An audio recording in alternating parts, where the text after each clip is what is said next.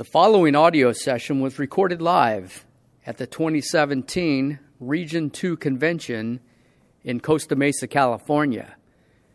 Please visit oar2.org for information about the 2018 convention in Sacramento and to get links for more convention recordings. Thank you for listening. Okay, welcome to the Anorexia Bulimia Workshop. My name is Lauren, and I'm a compulsive overeater and your moderator for this workshop with Tish. Please join us in the Serenity Prayer. God, grant me the serenity to accept the things I cannot change, the courage to change the things I can, and the wisdom to know the difference. Before we begin, we ask that all cell phones or other electronic equipment be turned off. Even if you think it's off, please check again. The opinions expressed here today are those of individual OA members and do not represent Region 2 or Overeaters Anonymous as a whole. OA members are reminded when sharing to speak to your recovery in the program of Overeaters Anonymous only. To protect our anonymity, no photography, audio, or visual recording is allowed. If there is press in the room, please do not take any unauthorized pictures or identify anyone using their full name. There will be audio recordings of this workshop, which you may order outside in the foyer. This workshop will have speakers followed by Ask It Basket questions. So, my name is Lauren. I'm anorexic, bulimic, compulsive overeater, and I am very grateful that I was asked to speak today. So I guess I'll share what it was like, what it used to be like, what happened, and what it's like now. And I have 20 minutes. Okay. So, where do I begin? I definitely never thought I'd be sitting here speaking on a panel. In 2010, when I was in treatment, you were my first sponsor, and you would try to tell me to say affirmations in the mirror, and I thought it was absolutely ludicrous because I absolutely hated myself. And the thought of saying something nice to myself just made no sense to me because I never thought that I would make it to the other side. You know, I definitely never thought that I would be in a place where I would feel like I had recovery from this disease. I felt really, really, really hopeless. I just thought it was like a death sentence. And the way I could kind of describe what it was like being in a prison of my own mind. And emotionally, physically, and spiritually, I was just dead. And just to go back on what it used to be like. So I'm from New York, and I come from a relatively normal-looking family on the outside. In my home, it was always kind of stressed that what you looked like and what you did were the most important things. So from a very young age, there was never a question as to whether I was going to go to grad school. It's kind of just like what you did.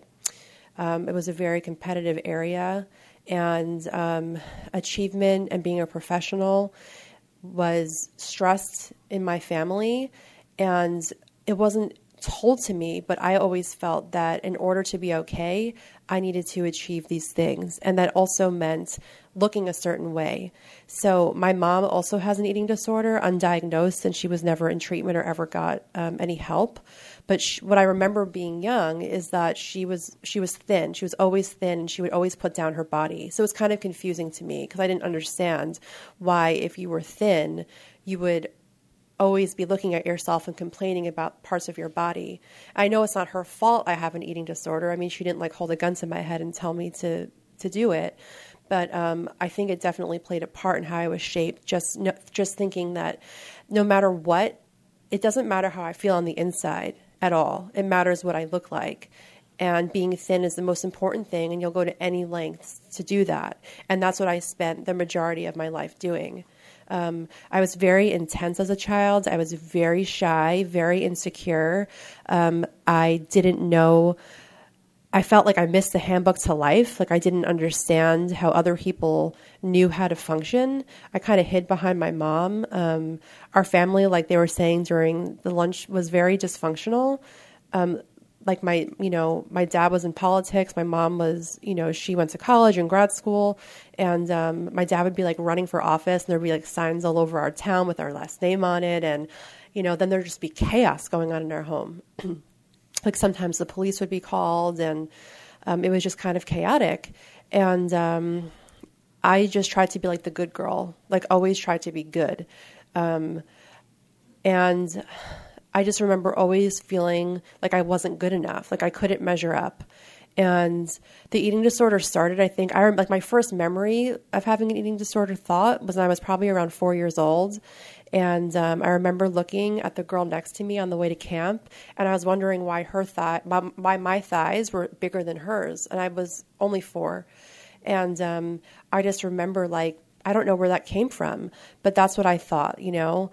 And then my mom, she would only allow us to have like sweet cereals like every other Saturday. So sweets were a huge deal to me, like huge. When I can get them, I wanted them. My best friend growing up had like free reign of whatever sweet she wanted, and she lived down the street. And I would like go over her house, and I remember feeling kind of shameful for always wanting so many sweets, but they were such a big deal to me, you know. And starting when I was 12 years old, I got my appendix out, and I was already thin. And even though I was always really tall, I thought I was bigger. But I wasn't like this like cute little petite child growing up. I always thought I was big because I was tall. And when I got my appendix out, I lost about 10 pounds. And I remember some friends would make up a song about me that I was bony, and I loved it. And starting in 7th grade, I actually purposely started restricting my food. And I was always athletic and active. And that's kind of what I based my self-worth on for a really long time, was my being an athlete. And that's what I did. I was a swimmer and a runner. So if anyone can relate to that, I don't know, but I was always in a bathing suit. I was always in Spanx during our track meets. And I always wanted to have this body of like one of the cross country runners. I wanted to be lanky and thin. And once I started to restrict my food, starting in like 9th grade, I got pretty small, but I'm not just anorexic. I have all 3 of these things. So starting probably like in 10th grade or 11th grade is when I started to put on weight. Like when swim season, I basically would work out, you know, for hours. And I sometimes in high school, I would do like track season, but also club swimming. So I'd go from like my track practice to swim practice, then home. And it was just nuts. And I didn't realize that I wasn't eating enough, but I would work out until I saw black. And that was when I was really, you know, when I was only in high school. And then probably junior year, I think I started to put on some weight, and I started to feel so shameful about it. And that started the era of the dieting. And how I like to say it was like the restrict, binge, purge cycle for so long. And I couldn't get out of it. So I started to put on weight when I was like a junior or a senior. And the first time I threw up, I was a senior in high school. And I'll never forget that. Like I knew exactly what I was doing, but I just consciously decided to like throw up the holiday meal, like with my family. And I remember going in the bathroom, and it was like, okay, well, this is what I'm going to do. And if I would have known that first time would have led to another 12 years of bulimia, I would have never done it. But I was, like I said, I was very insecure, and that was just a way for me, I think, to control what I couldn't on the outside. Like I used to have teachers say to me, like, Lauren, are you okay? Like, what's wrong? You look like you're like holding yourself, like you're scared. And I just think I was so uptight and so anxious that when I got to my sports sessions or whatever it was, is when I could actually take a deep breath, because I felt like I was walking around all day and like I couldn't breathe.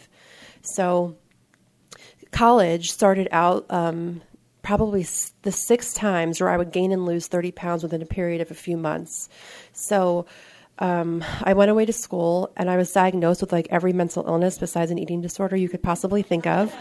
And they put me on antidepressants, and what would look like, I mean, I literally looked like I was very, very mentally ill. And I didn't know I had an eating disorder. I just thought this is the way I was reared and geared from when I was so young. And this is just what you did. Like, this is what you do. This is normal. And I withdrew from college my freshman year. And I just came home, and I didn't leave my house. I wouldn't leave my bed. I was so depressed, and I felt like I'd failed. I felt like I failed myself and my family. And I put on like 30 pounds in like a few months. And I went back to that school, and the same thing kept happening, where I would just be in my bed, just eating everything. And then I'd be like, okay, we're on this diet. And I was always trying to get back to this point. But because I'm bulimic, it always led to the same thing. Every diet always led to a binge, which then always led to throwing up again. And it was just this cycle that was killing me inside and killing me spiritually. Somehow, because I was raised raised to think that because it was so important what you did. I like pushed through and graduated college, but I withdrew again. So I had a whole nother semester, 2 semesters of completely lost credits. But I ended up graduating college, and then I went on to grad school, and I was being the good girl I thought I was supposed to be. But nobody knew really what was going on. And I would, my parents would my mom would hide the food. She put lock boxes on with, she put signs like, Lauren, do not eat, because she didn't know. I don't think she ever knew what I was doing. Just like a few weeks ago, she said to me, oh yeah, I thought that when you were getting sick, you couldn't help it. And I was like, no, because sometimes I'd say to her, Mom, I throw up. And she'd be like, don't do that, Lauren. But she didn't know that it was bulimia. I got very, very sick. I was married previously, and I got really, really sick the year before I got married. I was in the hospital, and I was having heart palpitations, and I was dehydrated. I needed to be put on IVs, and they were looking at me like, why are you doing this to yourself? And I just couldn't really answer. So what happened was I started working, and I felt like a fraud because I'm in the field where you're supposed to help other people. And I would go and I would get dressed in the morning, and I would tell myself every single day, today's the day you're going to stick to your diet. You're not going to do what you did. You're not going to do it. And I would find myself Groundhog's Day every day, where all of a sudden the thoughts would come in my head of the food, and then I couldn't stop it. And then I'd find myself in the store telling myself and fighting with it and pleading with myself, Lauren, just go home. You don't have to do this. And to this day, I still can't eat those things I used to binge on, because it was just this ritual. Before I even got home, I was tearing open the bags, and then I would just get as much food as I could. I mean, so much sugar to the point my heart would be pounding so fast that it's then I would fall asleep. And this would go on day after day after day. And like I said, I was always trying to get back to this point of where I was on this restrictive diet, but I could never maintain that for that long. And then it was kind of suggested to me that perhaps I need to go to treatment. And I kind of looked at the person like she was absolutely crazy. I knew that I had a problem, and I knew that it was bad. And I think the reason I left eventually was because the idea of killing myself got really appealing. And I would always kind of picture my family, and that stopped. And I started to get nervous, wow, I might actually do this. So I was supposed to go away for a month and come back and start working again, and no one would ever know where I was. And what happened was that month turned into 3 months of residential inpatient treatment, and then they wanted me to go to aftercare. Now, I thought the people who did aftercare were super sick, because I'm like, wait a second, you mean to tell me you're going here for 90 days and then you're going to another place? But no, they said, Lauren, if you want to save your life, this is what you need to do. So that started my journey, and that landed me out in California. And I still couldn't give it up. And that man I was married to basically said he couldn't do it anymore, because I was away for 6 months, and we were pretty much newly married. And I came home, and within 3 days, I decided not to eat breakfast, and I was on and running again, binging and purging again. And that landed me in about 5 other hospitals and treatment centers within a year. So within a year, I was in 5 or 6 treatment centers. And I remember being in the eating disorder unit in a hospital, and I had 2 abnormal EKGs. And I'm thinking to myself, I'm not sick enough with these people. One girl had to have a heart monitor on all day, and I didn't. But to have a cardiologist standing in your bedroom saying okay, everything's fine right now. But it still didn't kind of make me feel like I was sick enough. I never felt like I was quite sick enough. I don't know at what point I would have felt like I was sick enough. But after I stopped throwing up, the EKGs were normal again. So I know that it was because the potassium was showing up in my organs, and that's what the doctor had told me. And when I came back out to California again, it's because I had to go to treatment again after that. And like I said, I thought that I was going to just be in this prison for the rest of my life, and where exercise is involved in this. I started to train for these long distance events, and I didn't care about my body at all. I started running until I literally couldn't take one more step. I was training for a marathon, and I got bursitis in my hip and tendonitis in both of my shins. And exercise is one of the biggest components of my disease, so I have to be really, really, really careful about that. And when they told me when I got to treatment that I would never be able to really run again like a normal person, I was like, wait, what? How is that ever going to happen? I'm a runner. What are you talking about? And I don't run. To this day, I don't run. And it's a miracle. I was sick this week, and I didn't work out all week, and I would have pushed myself and not cared about what happened to my body. But I decided, you know what, like, I don't want to be sick. Like, what? I'm going to survive, you know? So basically they taught me, and what my food plan looks like is I have a nutritionist I still work with, and she told me that anything I restrict, I'm going to wind up binging on. So this might be very different from some of the other people or food plans, but this is what I need to do for me. So I learned how to eat moderately and how to eat everything, which was scary and petrifying, and I didn't like it. I didn't want to do it because I either ate all of it or none of it. Like, there's no like eating one cookie or eating like one snack. But I'll tell you, I look forward to my snack every single day. And I'm like a little kid. Like, to this day, it's like I don't keep like a bag of chocolate in the house, but I do allow myself to have a snack every day, because I find for me, when I tried doing it another way where I didn't eat that stuff, what I thought, my food just kept getting smaller and smaller and smaller and smaller. And it was like I'll binge on anything. So I just had to learn portion control and how to kind of eat in a moderate way. And the miracle is I don't have to wake up in the morning and think about what I did the night before. I don't have to think about the shame and the guilt that I would feel when I would binge or when I would throw up, or have to make this, clean up this mess after myself, or have to be on this diet. And all I could think about all day was maintaining this diet, And I haven't had to live like that in a really, really long time. And I never thought it would be possible. And, when they asked me to speak on this panel, I'm kind of just like, oh my gosh, like, do I have enough recovery, But I know that that's my head, and my story is my story, I haven't had to go back to treatment, and my abstinence date is January 31st of 2013. And my abstinence for me is just not throwing up, and maybe one day it will change, but that's what it is for now. In order to follow, my meal plan has to be the most important thing. So I have to make sure I always have food in my house, because it's easy to be like, oh, well, I don't have food, so I don't need to eat lunch until 2:00, 5 more minutes? Okay. So I found for me, like, the most important thing is having food in my house. And what I work on with my nutritionist now is trying to not be so rigid, because I still get into that mindset where my head tells me, like, if you eat whatever you want, like, you're not going to be the weight you want to be.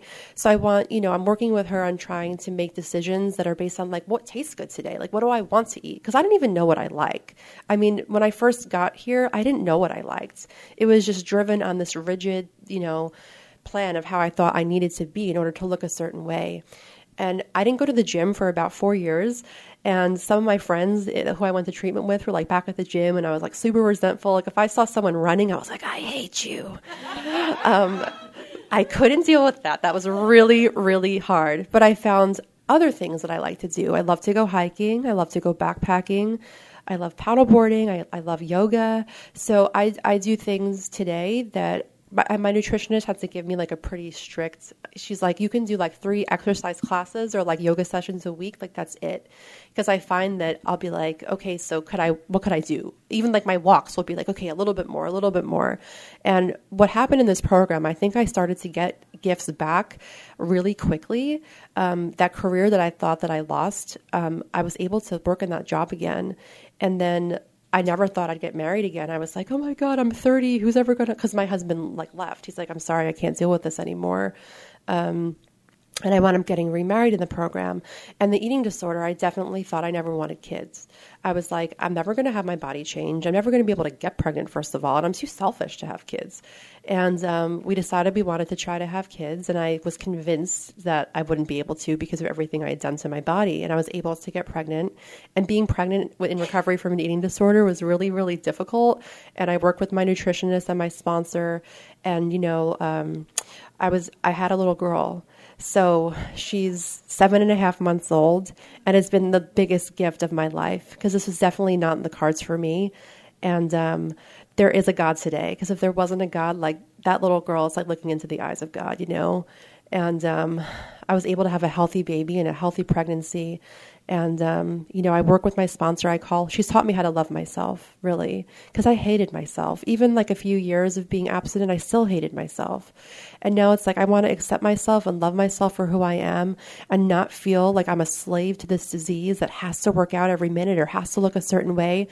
I was just in my brother's wedding, and the idea of being in a wedding and not starving yourself was like ludicrous to me. So I was in this wedding, and I looked normal, I think, and it was okay. And I actually left on the plane, and I was crying because I was like, like, wow, I was present for my family. I love my family. They're kind of crazy. They always will be. My mom will always do her food thing and I'll do mine. She'll ask me why I'm eating mayonnaise and I'll keep eating it. But it's like, you know what? I get to be present today for the people in my life. And I had this moment yesterday where I was like looking in her crib. Her name's Hannah. And she was looking back at me and she put her hands out and I was touching her hand and we were holding hands. And I thought to myself, if I could just freeze this moment forever, this was not supposed to be my life. You know, I mean, I couldn't get out of bed. I was throwing up so violently. Would it matter how many times, you know? Would it matter if my heart was palpitating or if I was seeing black or what it was? Because I hated myself so much and I would have missed this. It's like seconds and inches, I sometimes hear people say. Seconds and inches, it would have all been gone, you know? So when I get the idea in my head that I can maybe go to some like CrossFit, you know, that people do, no, I can't do that. Not for me. Just like other people could drink, I can't do that either, but I can't like work out in a normal way like other people could do. And what's the payoff? The payoff is today I get to be present for moments like that. I get to live a life with my husband where we get to enjoy each other. I get to make amends, which I do often. But you know what? It's like the joy that I get today and the fact that I get to live my life and not be in the prison of an eating disorder is a miracle. And if I can do it, so can you, you know? We all can do it and we can do it together. And it's about not keeping secrets and being transparent, you know, because that was a really big thing for me. I wanted to always look good. If I look good, then I'm okay. And they were like, who do you think you're fooling? You know, like you're crazy, because I didn't want to tell you how I was really thinking because I thought you would judge me. But that's been I think that's really been one of the biggest things for me is being honest, you know, honest about my intentions and my motives. And, the more I'm honest, the more free I get to be. And it's like, how free do I want to be? And I want to be able to have moments like I just described, more of those. And I know that if I went back, I don't know if I'd make it, because every time I relapsed with the bulimia, it just got worse, you know? And I want to be able to show my daughter that she's more than what she looks like, you know, that it's who you are on the inside, being happy and loving yourself. So that is my time. So thank you for letting me share.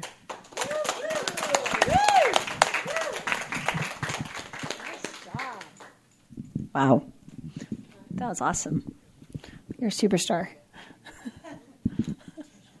Go. Bye, Ross. Oh, I'm on tape. Now everyone will hear your name. I'm Tish, compulsive overeater, bulimic, anorexic. And, wow, that's a hard act to follow. Can I say, like, ditto and let's move on? No. A lot of that is my story. And so very similar. And I do remember when you came in, and it is wonderful to see the miracles of this program work in people's lives. And that is just why I keep coming back, you know, hearing stories like that. I can't even imagine having this life beyond my wildest dreams. Actually, I wouldn't be here today. When I came into program, my heart also was palpitating, and I was also on EKG, and I was in a hospital program.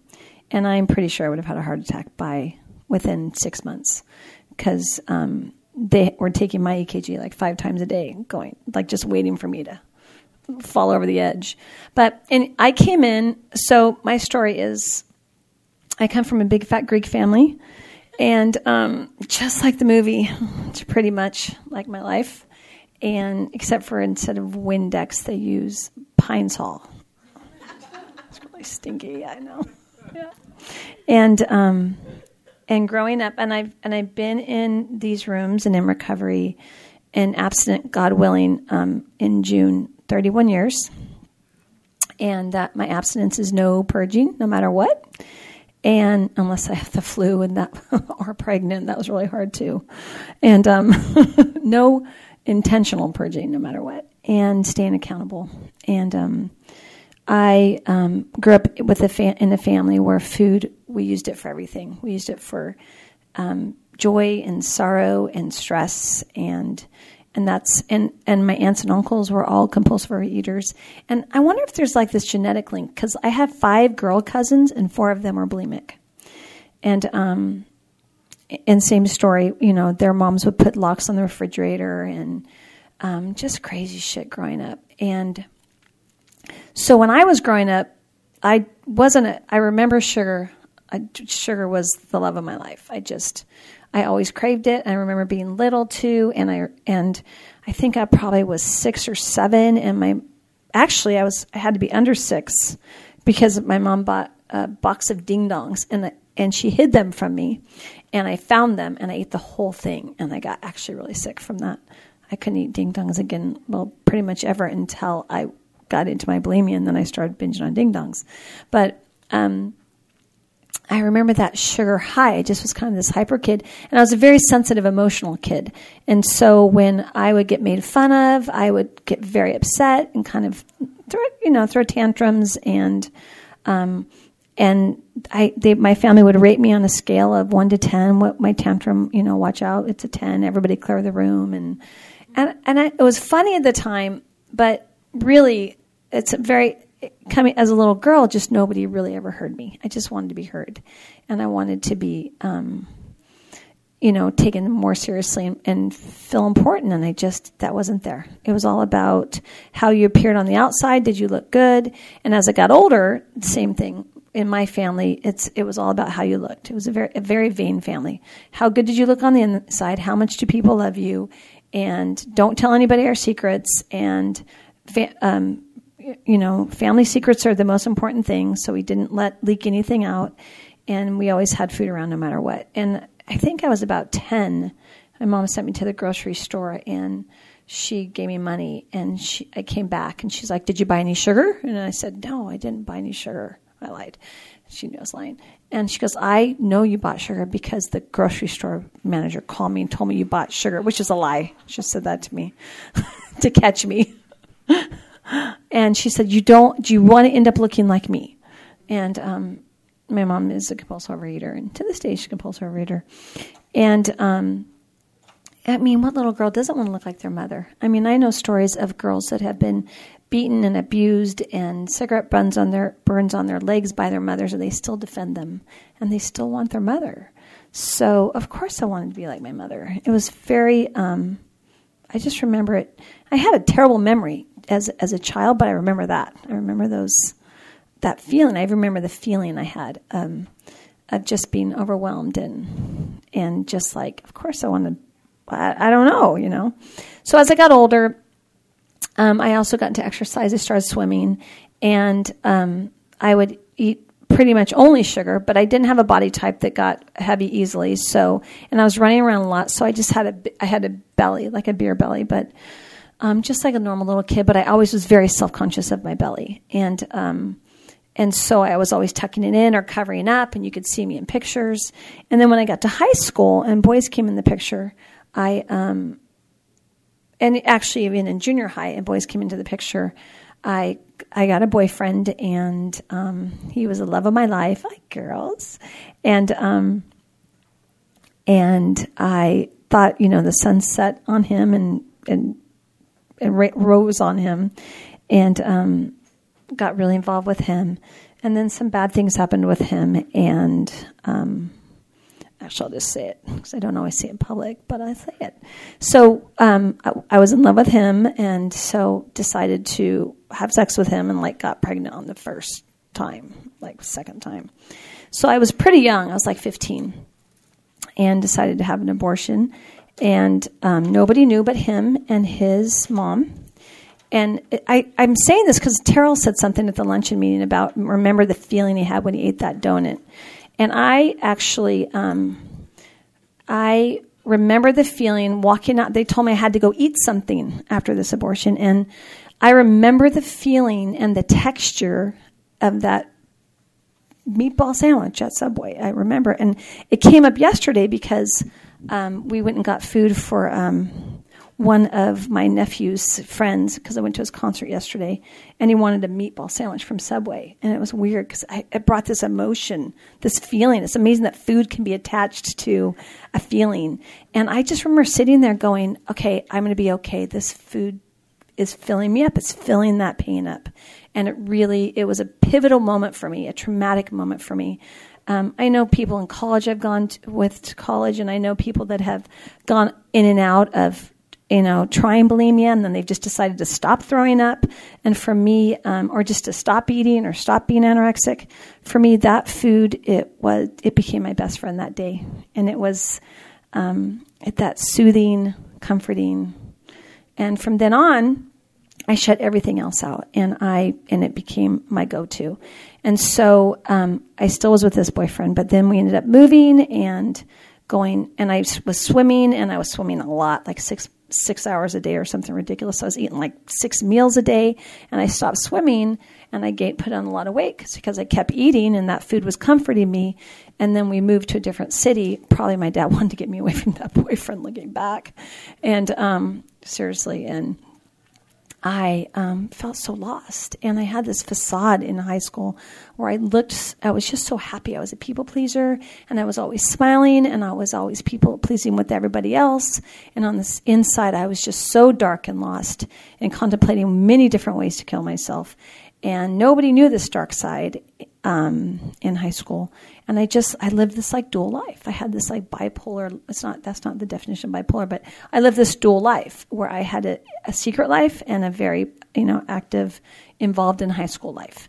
And so this boyfriend another boy came into my life right away, and this boyfriend and I dated all through high school. And I actually did tell him about that abortion. He did not respond very well. And then I remember taking like a bottle of aspirin. I don't even know how I just wanted to end it all. And that didn't work. And then the food came back into the picture. And I remember, wow, this is a memory. His mom made sloppy joes that night. And I remember the texture of the food. I remember the taste of the food. I told you I have a shitty memory, but I remember this. I remember that food comforting me. And one more time, I was just proven right. People will disappoint me, but food will fill me. It will comfort me. So, I went on to college. My senior year, my dad told me he heard about this woman that would throw up she stayed skinny by throwing up her food. I'm all, that's a fabulous idea. Why have I not thought of that?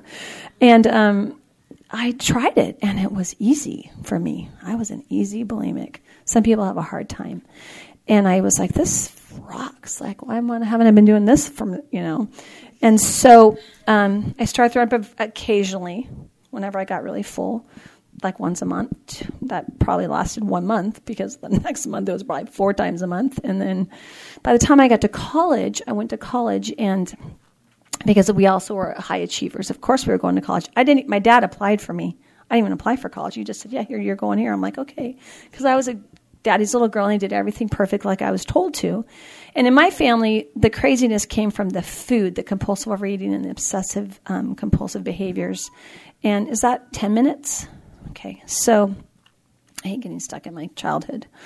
But so I went to the college where he told me to go, and I moved into the dorms. And don't you know, the dorms is bulimic heaven. The dorm food, it's like a buffet of food, of everything you want all the time for free. And I was just like, this is awesome. But I wasn't thinking that way, really, because I was still pretty lost in a very, very dark place. And my spiral was just getting deeper and deeper. And I would eat to feel better, and then I discovered throwing up, and then I would throw it up. And I got to the point where the bulimia itself, the throwing up itself, the act itself, was such a comforting,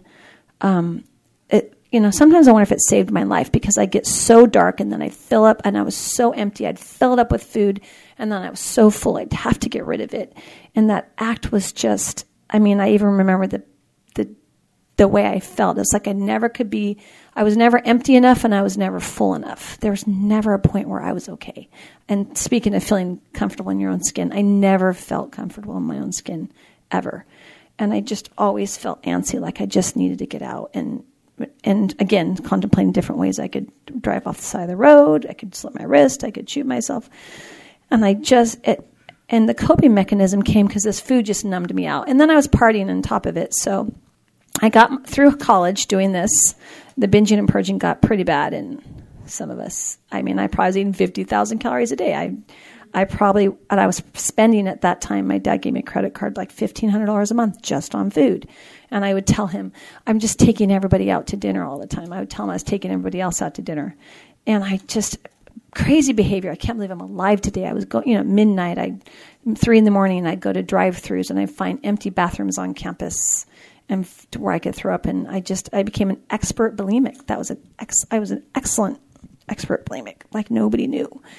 And I thought nobody else had this issue. And then once I saw a girl in the dorms, the behavior was the same, and I knew she was throwing up, and I stalked her.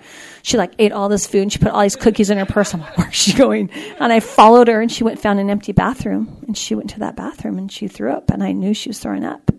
And I thought, oh my God, there's someone else doing this out there. I was just I was shocked, but not shocked enough to do anything about that. And then at that time, a friend of mine became a born-again Christian, and she decided I was going to become a born-again Christian with her, and that was going to fix me. And I was like, oh, I'm a born-again Christian. I'm never going to throw up again. And then I threw up 10 times that day because I could not cope. I just was looking for a fix. I was waiting for somebody to just come and save me. And so by my senior year, I was starting to black out when I was throwing up. And my roommate, I lived with 6 girls, and none of them knew I was throwing up all of their food while they were gone and going back to the store and buying it.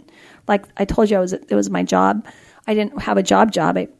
This summer, the summer for my senior year, I'd eat half their cereal, and then I'd mark where I ate it, and then I go back to the store, and then I buy more cereal, and then I eat back down to that half, and I mark it, and then I put everything in a trash bag, and I literally go drive around looking for empty trash cans so nobody would catch me and know my dark secret.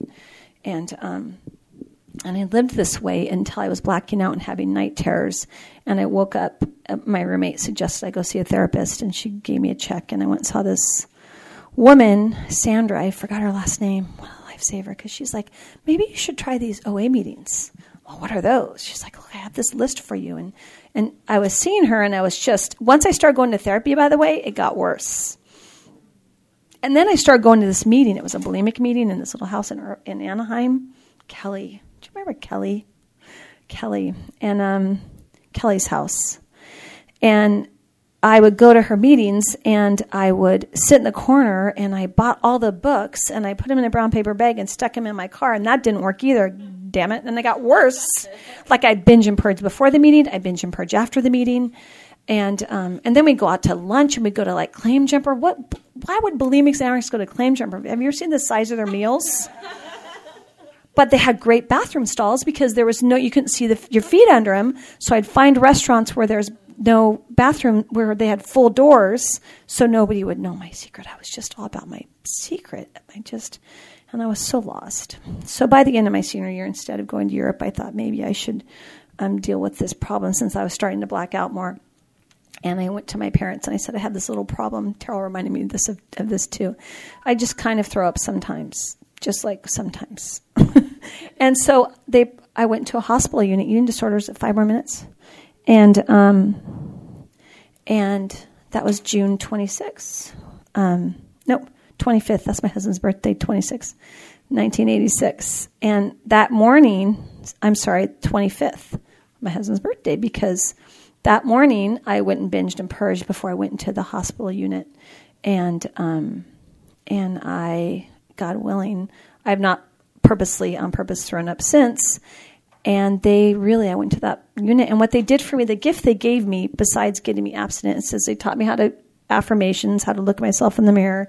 They did all those exercises with me, and they taught me how to keep my food down because, God, I couldn't even keep an apple down. A cup of coffee, I had to throw up. I mean, it killed me to keep a cup of coffee down.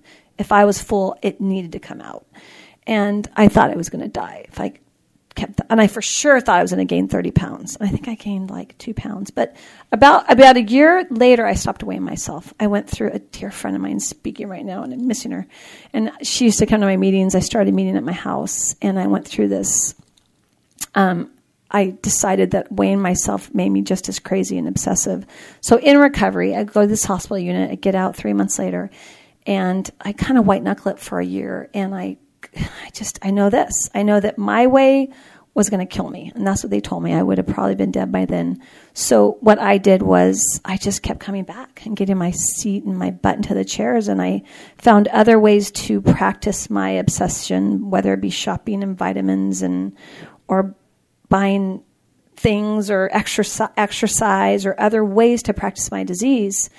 But I just kept coming back and I didn't throw up no matter what. And about a year in, I'm like, we need more bulimic meetings because that bulimic Kelly meeting ended. I did go to an OA meeting first, and it was a bunch of women that looked like my mom, and I'm like, I'm out of here. So, fuck no. And now, I love OA meetings. I love this program, but back then it scared the shit out of me.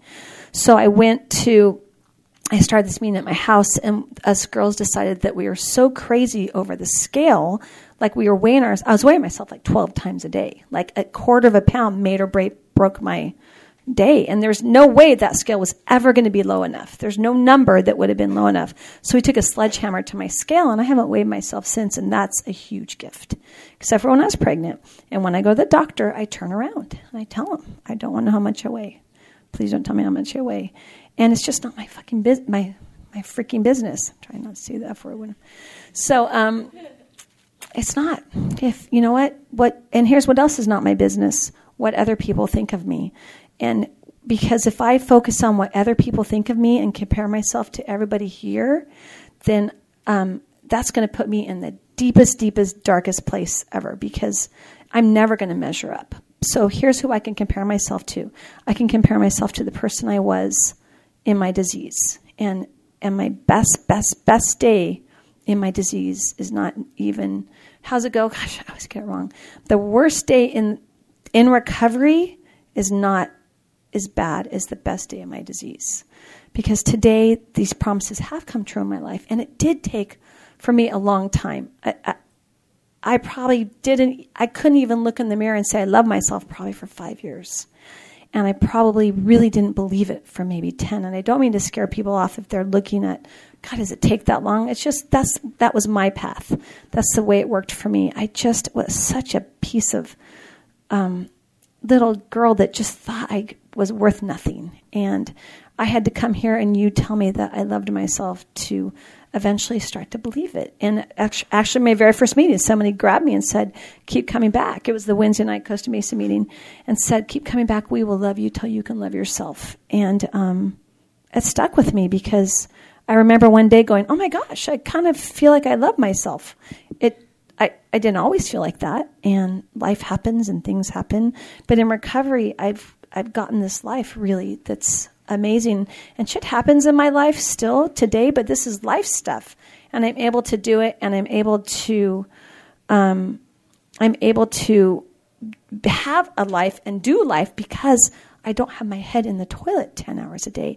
And food is not everything I think about, because when I came here, food was 24/7. That is all I thought about. How I was going to get the next meal and how I was going to throw it up, or how I was going to starve. And my path was, I've just learned here through the steps, through sponsors, how to keep my path not too narrow and not too wide. That's tough because I'm a compulsive overeater and I am also a bulimic anorexic. So I'm just going to go like 3 more minutes, since we have like an hour and a half anyways, because I hate to end on that, and say, I'm not going to say 3 more minutes, but I want to say this. It works if you keep coming back, and if you don't do anything else perfect, just what you can do is just get your butt in these chairs and believe that there are other people out there that know what you've gone through, and you're not alone. We're not terminally unique, and that and if you really just take one day at a time and try and stay in that motto of taking one day at a time, because when I start projecting about what could happen, even in recovery, what could happen with my kids, what could happen with my husband, what could happen with the world, what could happen with war. I mean, I will be batshit crazy, and I could even do that today. I mean, I could seriously start thinking too much and put myself in a crazy state. But if I stay in the moment and just one day at a time, and I love these chips. I bought like 10 of them. I'm going to pass them out. 10 minutes. Guys, it's a 10-minute chip. Because I say often, maybe sometimes we just need to take, maybe a day at a time is even a reach. Sometimes I just need to take an hour at a time, sometimes a minute at a time. I remember being newly abstinent that first year and sitting on the Stairmaster chanting a minute at a time, God, I would say, replace the fear with faith, replace the fear with faith, replace the fear with faith. I just would chant it because I had so much fear and angst. And it was so scary that my food was staying in my body, and that I had to eat to live. And sometimes I just didn't even want to eat. That's what's tough about this program. We got to eat to live. And there are days when I just wanted to eat broccoli and cottage cheese all day long. And like Lauren, my abstinence is moderation. If I make my road too narrow, I'll fall off. So I keep my road as moderate as I can. And some years and some days and some weeks, it looks different than it used to. When I first got here, I couldn't keep cereal in my house for a year. I could not keep cereal or peanut butter. For 2 years, I couldn't keep peanut butter, maybe 3. And that's okay because food doesn't dictate my happiness anymore, and it's not my best friend anymore, and it's not my comfort anymore. And today my comfort is a higher power in these rooms and the people I see in these rooms and the God that I see in all of your eyes. And that today is what brings me that joy. So I'm just waking up and being grateful that I can walk and I have help and I can exercise moderately and healthfully. And today for me, exercise also is a moderate health plan. I used to also work out like 2 hours a day and I would start using that as, a way to deal with my emotions. So if I just stay accountable, stay moderate, and keep coming back, it works. So I just encourage you, just keep coming back, and that's it. Thanks. Okay, so now we have questions. We had a little question box going around. And it's an ask it and basket question. And we have 2 minutes for the shares. Is it there? Is that this too? Okay. Yeah. Oh, just a box. Okay. Okay, so want me to take a first one or you want to take a first one? Oh, they put her name on it. Oh, they put a name on it. Lauren. Okay. Okay, does it trigger you that so many OAers work and talk about a program that involves not eating certain foods or counting calories? Eat less and exercise more. If so, what do you make it not, what does that say? Bug you? Bug you. What do you do? What do you do to make it not bug you? What do I do to, okay. So when I first came, I'll be honest, when I first came in and I was being told I had to eat all these things, and I went to meetings and I was furious. But I think because part of me wishes I could probably do that, but I just end up in the same spot.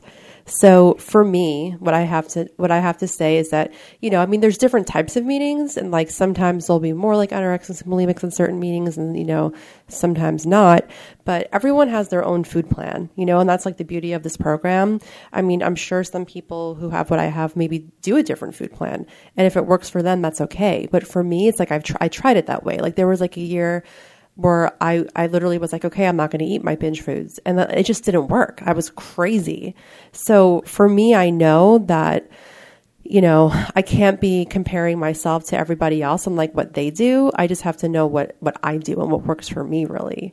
Because otherwise it's not going to matter, I could look at someone and be they weigh and measure everything and they, only eat these 5 food groups. And if that makes them happy, great for them. But that wouldn't make me happy. It would put me right back where I was. So I just can't live like that, So thank you. Okay. It says anyone. How do you work your program around how you feel about your appearance? That's a good one because it's about feeling comfortable in your body. So I personally live on that motto that it's not my business what other people think of me. Now, of course, I'm actually vain, and I try not to be. I was raised in a vain family, and I also I care what other people think. I'm not going to say I don't care what other people think, but I'm going to say it's not my business what other people think. When I start worrying about that, then I lose that peace and serenity that comes with recovery. So how do you work your program around how you feel about yourself? So when I start to care what other people think of me and how I look, today kind of, which is wonderful, being in this program more than half my life. It has become a motto, like in my head. My itty bitty shitty committee is now being challenged by this healthy eating disorder voice that said, recovery voice that says, yes, just shut the fuck up. It's not your business. Just shut up. It doesn't matter what other people think of you. And if I can't get over it and I'm really feeling insecure about it, I know that I need to go to a meeting or make a phone call. I used to write a lot more. I don't write as much, but definitely connect with somebody. And sometimes it's easy as, if I can't get a hold of someone, I might just leave a message. Hey, I'm kind of really insecure about how people think I look today. And I'm a teacher, and they just made this movie with me in it. And I didn't know there was a surprise movie where they brought these students up to, read these letters. And it was a sweet movie, and it was emotional, and I was crying because these students were amazing, and I wasn't dressed for it, and I'd just gone to yoga, and I had a muumuu on, and I felt like my first thought was, oh my gosh, I look like a cow, and I'm like, yeah, no, I was so happy when they read those letters to me. It was so much more powerful, the happy, joyous, and free I felt. It's not my business about worrying how I look on camera when other people think of me. And so I picked up the phone. I called my sponsor on that one. I'm like, hey, I think I might have emailed. This is awesome. This is what I felt. And it just kind of reinforced it. So yeah, I just I work my program around it. If I start to care what others think, I pick up the phone for me personally, or I work a tool around it. It's not my business because, yeah, there's that. Yeah, next one. All right. How did you... I don't have my glasses on. How did you find your higher power? You want me to get it or you want to do it? You can go. I find my higher power. Gosh, my sponsor says often, I see God in all your eyes. And how did I find my higher power? That I was raised Greek Orthodox, like I told you. That God wasn't anything. I had no personal relationship with any God in that form.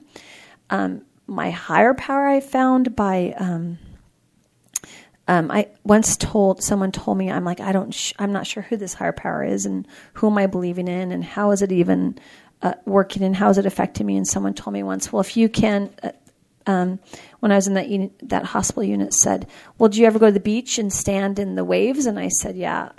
They're like, well, can you stop the waves? And I'm all, no. They're like, well, the waves are more powerful than you. So for today, the waves are going to be your higher power. And if you start to doubt, just go stand in the ocean, stand in the waves and see if you can stop them and understand this. There's something out there more powerful than you. And you don't have to do it alone, and you don't have to be your higher power anymore. So I would often go, actually, I burned a couple of my first steps at the beach, and that became a solace for me until eventually really my higher power is, if I really want to look at it, it's just light. It's the light. How do I find it? It's the light I feel when I close my eyes. And I really find my higher power at the end of a meeting when we say the third step prayer or say any prayer. I picture this light surrounding all of us. And I often feel this light. And for me today, that's what I would call, for me, I call it this higher power God. But that's how I found my, did I answer my question? Yeah. That's what. Well, I like it more. Okay. How often do you weigh yourself? So like Tish had said, I don't weigh myself ever. There's been a few times with the doctor where like I've seen them. I always, if I go to the doctor, I ask them to weigh me backwards, but sometimes I'll write it down. Like if I see it, I get so annoyed. But literally I haven't owned a scale since I came out to treatment in 2010. So I will probably never own a scale. And the answer to that question is I just don't do it. I mean, just like I don't throw up, like I do not weigh myself. I don't want to know because it's going to like dictate my whole day.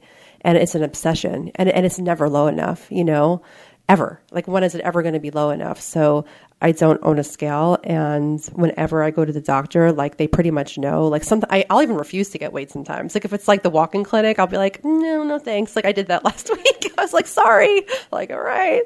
But, yeah, I just don't weigh myself. It's true. Can you imagine a nurse is like, okay. Nope, I'm not doing it. And that was all the questions. Anybody have any other questions? Because if we don't have other questions, yeah. So, I didn't go to a nutritionist, or where do you get that? That's an excellent question. And I think we both, and I'll answer that, but if you want to answer it too, it's a great question. Yeah, because I didn't eat whatever I wanted in the beginning. Let me rephrase that. There was many things I stayed away from, and the only way I discovered that is what felt safe and what didn't. If I ate it and I felt really uncomfortable with it, they let us in the beginning of my recovery when I was new, I was in the hospital program and they put us on an exchange plan. So that's a great story because when I had gotten out of that hospital program, I was on an exchange plan, but I got this sponsor and she wanted me to do 3 meals and 2 snacks. And I remember I went to happy hour with some friends and I picked up a chip and I ate it not thinking, and I'd already had my snacks. And I'm all, I had like 2 chips. Oh my God. And I went and called her. It was raining. I was in a phone booth. That's how old that is. Date me. I had no cell phone. I'm like, I ate a chip. And she's like, you broke your abstinence. I'm all, what? She's like, and she was an OA'er. She wasn't a bulimic. She's like, yeah, you broke your abstinence. And I'm just going to clarify. I'm going to put it out there. She was certifiable, like literally she got institutionalized like about 6 months later because she ended up in a ward, and I'm not sure what happened to her, but she was really strict, and I thought that's what I needed at the time. And she told me I broke my abstinence, and I freaked, and I started crying, and I called that Kelly girl that used to have the bulimic meetings. I'm like, she just said I broke my abstinence because I had 2 chips. She's like, you did not break your abstinence because you had 2 chips. Your abstinence is no binging and purging no matter what. If you make your road too narrow, if you make your road like, okay, no white flour, no sugar, 3 meals a day, 2 snacks like you might see someone else in OA doing, then you're going to fall off of it. Because for today, it was, in that moment and in that beginning of that recovery, not throwing up was all I could do. And so today when I say I don't throw up no matter what and I'm accountable, it's because I find so that food plan worked for me back then, but then through the years it's changed up. Like I don't eat gluten anymore because it makes me feel sick, and I stay away from dairy or I take lactate because that makes me feel bloated. So it's evolved. It's evolved for me, but there were certain things when that first year of recovery also, I had this wonderful roommate, and I would find myself having us, because I was on the exchange program, but then I find myself wanting more or having more cereal or peanut butter or whatever it was, or ice cream or trigger foods, and I just kept them out of my house. I didn't say I could never have them. If I said that to myself, I could never eat these things, my road would have been very narrow. But I just didn't keep them in my house, and I just committed to what I was going to eat. And I found, for me, I worked with a sponsor and said, here's my exchanges. I stayed around that general area because I knew if I did these certain exchanges that I wasn't going to gain weight, because that's what worked for me when I first got in. A lot of people nowadays do nutritionists, if you want to speak to that. Back then, they didn't really have nutritionists. Yeah, I was in a hospital program and those worked. Yeah. Now when I try anything, it feels like a diet to me, and I fall off the wagon every time. Yeah. I'm a hot mess. Well, I'll just say for me, like I said, it was these 2 extremes. It was either like, I'm going to eat all of this by myself so that no one could see, or I'm going to eat none of it. And the idea of when I got the treatment and then they're like we had no choice. It was like really strict. So it was exchanges at first, like in the, in the hospital and the residential treatment program. But then the aftercare was just about like portion control and eating everything. And it petrified me. Like I didn't say during my story, but like when they told me I had to eat 2 pieces of pizza in 2010, like I legit went and took a cab to the airport because I couldn't fathom how like I could do that. I was absolutely out of my mind, like crazy. And for me, I think it's like I've really had to learn, and it made me really sad, to be honest with you, because I had spent the greater part of my life trying to control my food so much. And when I found that when I was eating these things and having like 1 snack a day of, a treat, or like eating pizza or whatever it was just with the portion they told me to, and I wasn't gaining weight, I remember crying because I was like, oh my God, I've spent so long thinking I can't have that. And I'm not gaining weight eating this. And it was very bizarre. And to sit with my food without throwing it up was really, really hard.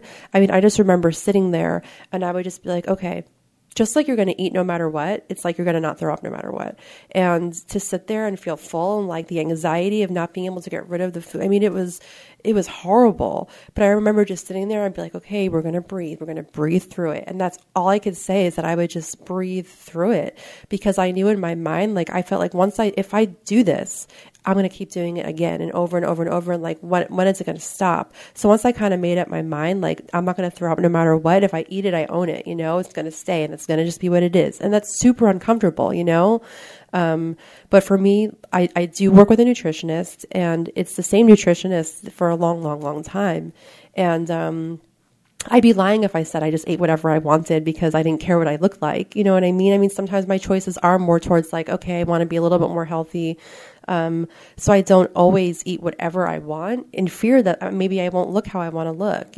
My hope is like when we were told we could kind of make our own breakfast and our own lunch, and like we had to eat whatever they were making, and we all cooked like for dinner. And I had to stop being so afraid to eat and so afraid of food. And diets don't work. I mean, they just don't, I mean, if they did, I wouldn't be here. Because every time I try a diet and I was always trying to like get back to that point, I mean, I would fail myself over and over and over and over again, and the fact is, it's like we don't have to wake up feeling so shameful for breaking a diet, So I think like, yeah, if you make the road too narrow, or maybe you hear people and they have different food plans and it's very narrow, like for a lot of us, like that doesn't work. So it's just knowing that someone else knows more than me and trusting them and being honest, So it's like if I ate extra 2 chips, I'm not going to think like, oh my God, I relapsed, So yeah, it took a lot of getting used to, but there's also a lot of freedom in that too. So. Yeah. It's a replace the fear of faith too, that whole concept of just. Yeah. Does anyone else have any questions? I'm a compulsive overeater, bulimic, and compulsive overexerciser. So I'm noticing in recovery that Do you want to and answer? I'd like to hear from both of you. Oh man. Well, on 2 levels. The first thing is, I know you said not in a food way, but I mean, I'm going to be honest, like this isn't a food way. I mean, I've been doing this for literally 6 years. So it's like every day I get a snack and it's always something sweet. And I mean, I look forward to it like a little kid. So that is my, like, you know what I mean? And at first I couldn't really like handle a lot, and I still don't keep like the whole thing in my house, but it makes me happy, and I will. It's crazy. I mean, the people at Golden Spoon like know me, you know what I mean? Cause I don't keep a whole vat of stuff in my house. Like to me, that's just a setup to fail. I mean, I have a child, so one day she's probably going to want that. So I've actually been starting to work with my nutritionist on keeping stuff in the house because I have to, I don't want to model for her what was modeled to me. So I very much so look, I don't buy a whole cake. I'll get a piece of cake or eat half of it. You know what I mean? But as far as the sensuality and like, I mean, yeah, for sure. When you were talking about the sloppy joes, I'm like picturing the sloppy joes or trust me, if I could eat frosting all day, I would. I mean, I used to have to replace my roommate's frosting like on the daily because I would literally eat half her can of frosting. But you know what? Frosting is never going to give me what other things will, It's never going to give me that peace. It's never going to give me that love or that fulfillment or that intimacy that I crave with other people. So I think I found for me in recovery recovery is opposite of the disease in the sense that the disease was so isolating and it cut me off from myself, from everybody else around me. And like I always just say, it's like a prison. You're in a prison. So now I've replaced like the eating disorder behaviors, I'd like to think, with people, and the intimacy that I maybe never got when I was younger. I get to choose who's in my life today. I get to choose the people. If someone isn't good for me, I don't have to have them in my life, but I want to be around people who kind of have the same goals that I do, and that intimacy that I've always craved. I get to create that, So that's kind of, I hope that maybe answers it a little bit. I don't know. That's awesome.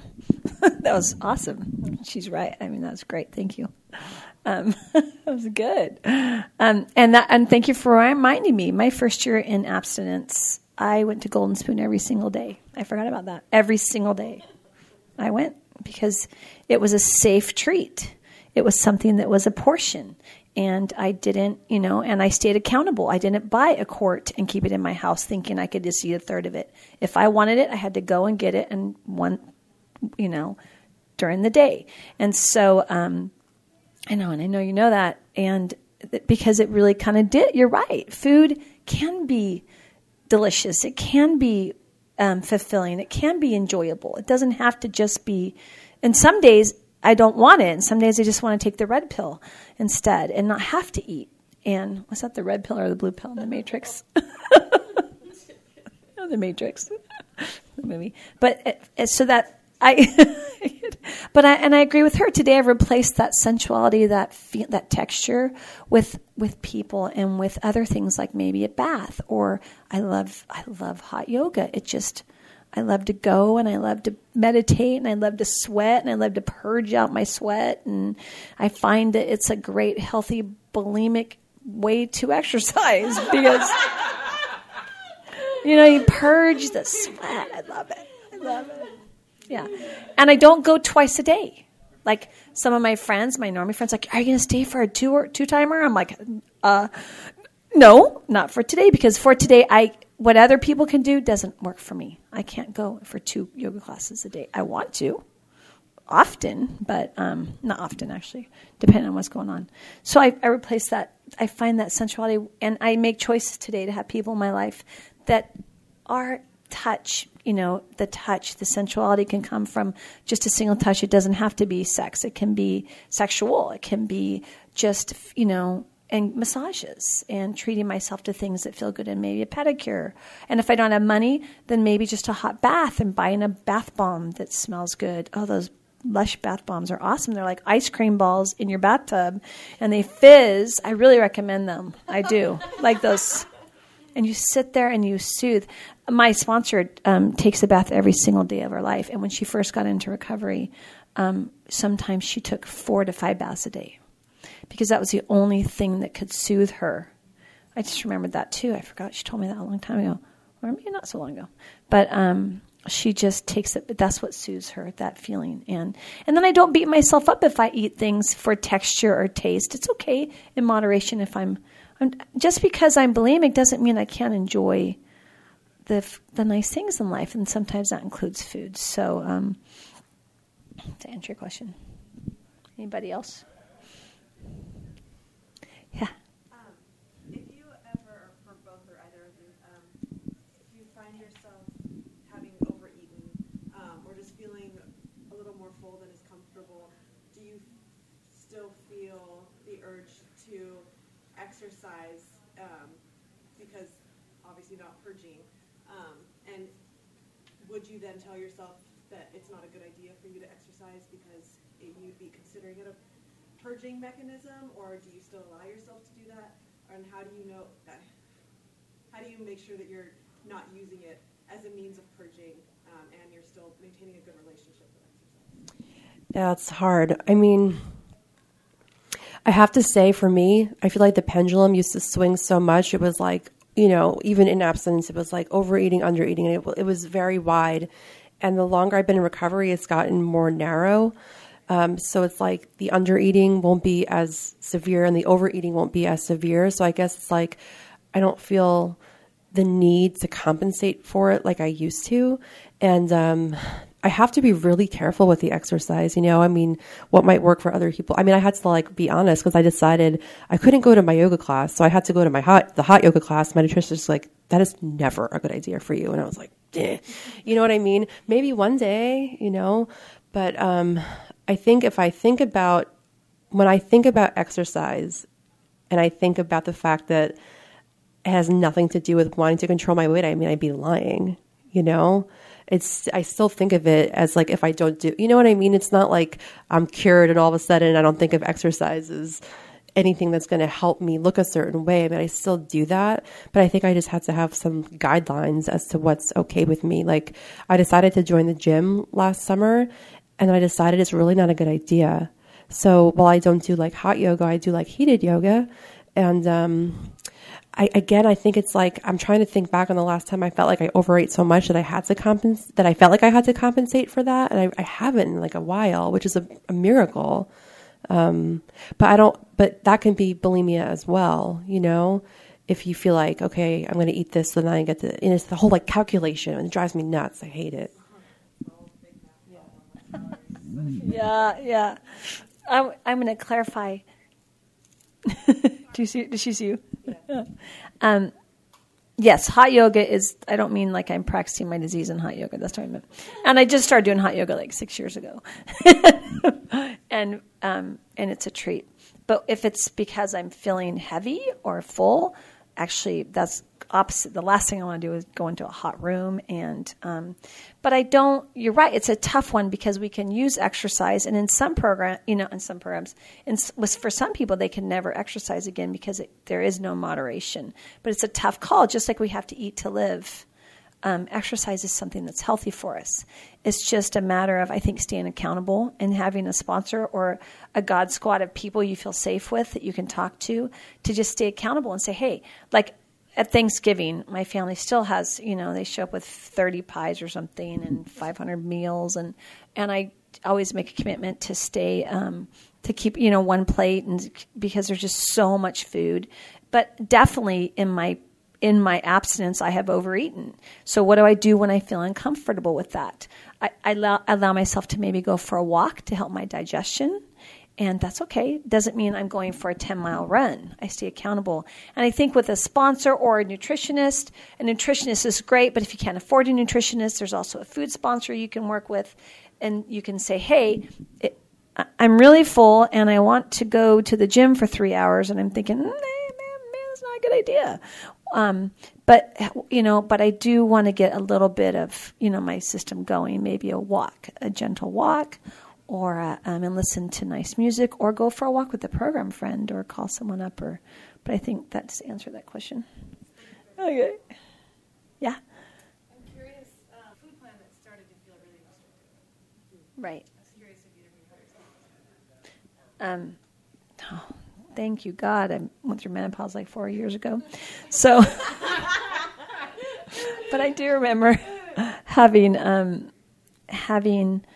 food cravings at that time of month. And I think that goes back to not making your roads so narrow and restricting yourself from anything that maybe you're craving, but just looking at staying accountable with the sponsor and being moderate. But the danger does come from, we have consequences if we do eat everything and anything we want. And it is dangerous for me as a bulimic, as an anorexic, to put on weight. And I don't weigh myself, so I'm sure I go up and down a little bit each month. But it's not my business what I weigh, so that's probably saving me right there because those 2 or 3 pounds would throw me over the edge mentally.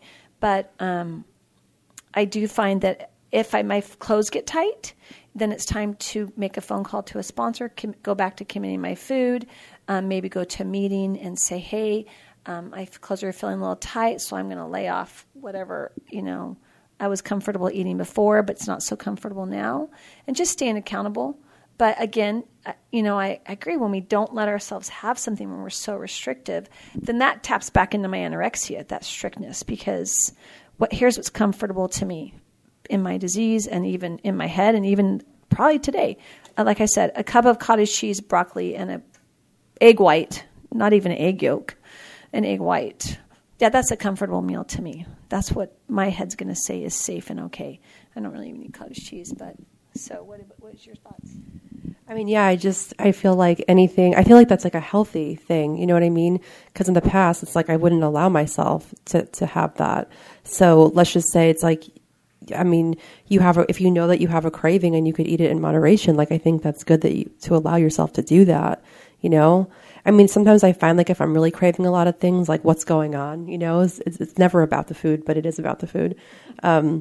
So I feel like when it sounds like it's appealing maybe to go and like eat by myself, I think like, well, what's really going to happen if I do that?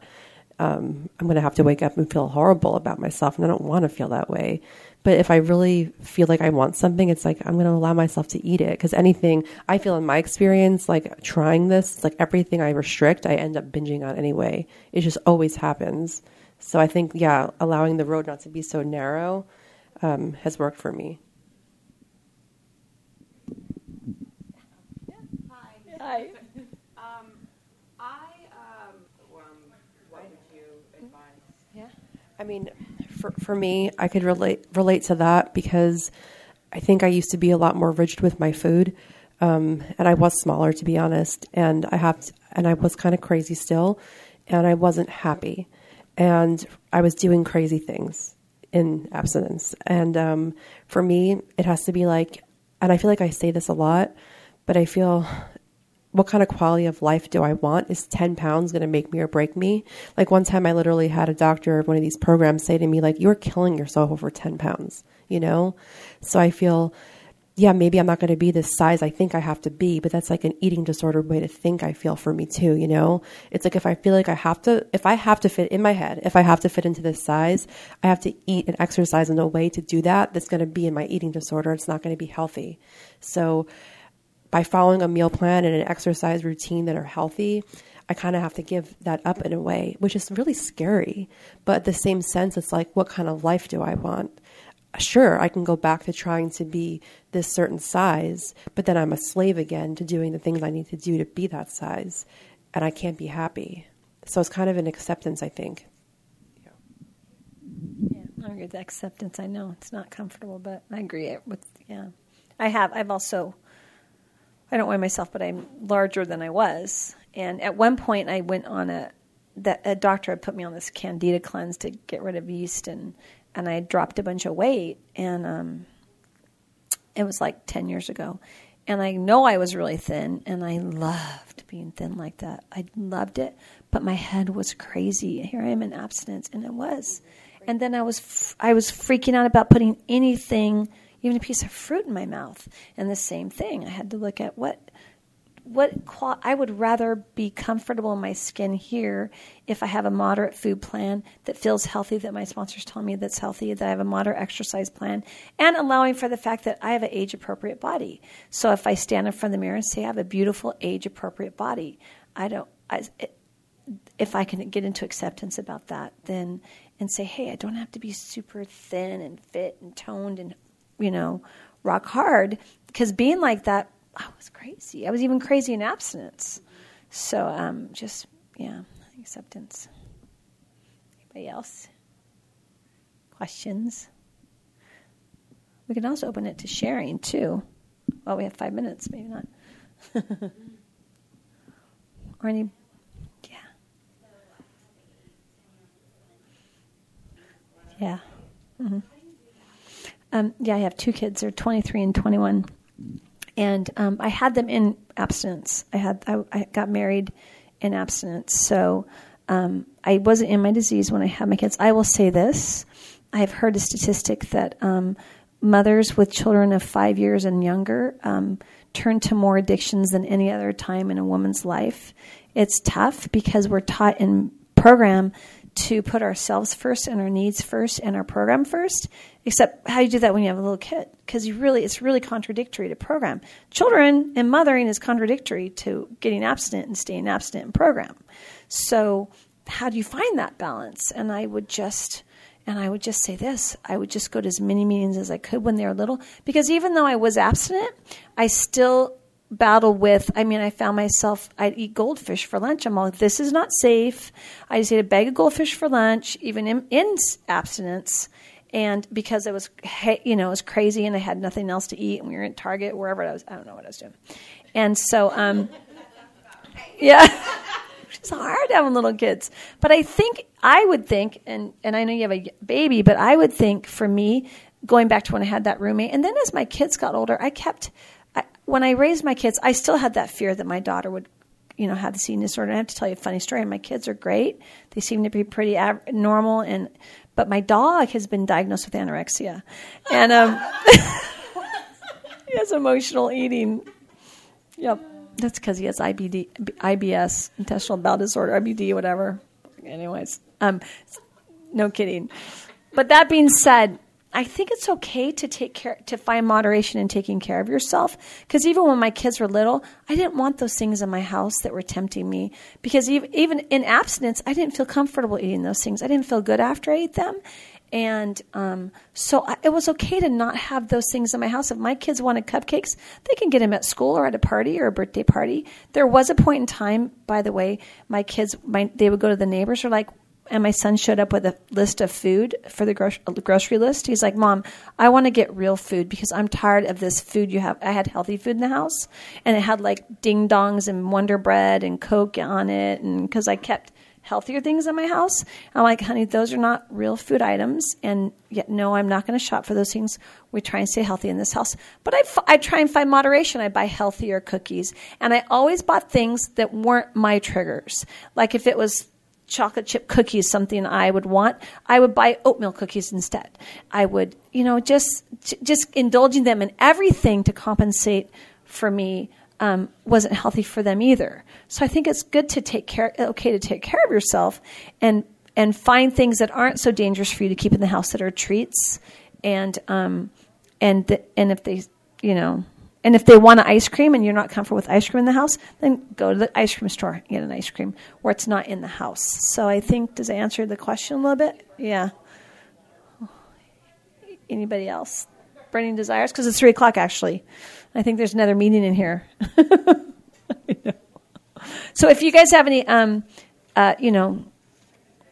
questions or anything, we'll be out there afterwards. And what do you want to close? It's now time for this session to close. Let's stand and close with, what do you think, third step prayer? Sure. Third step prayer. Thank you for sharing. Oh, that's us. Oh, yeah, I have like 10 of them. You want one? Here. They're selling them for 40 cents. Save them 40 cents. Aren't they awesome? I'm going to put on my keychain.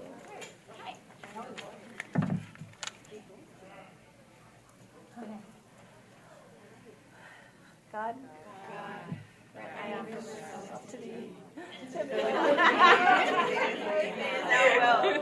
Relieve me of the bondage of self, that I may better do thy will. Take away my difficulties, thy victory over them. May bear witness to those I would help, of thy power, thy love, and thy way of life. May I do thy will always. Keep coming back. It works if you work it.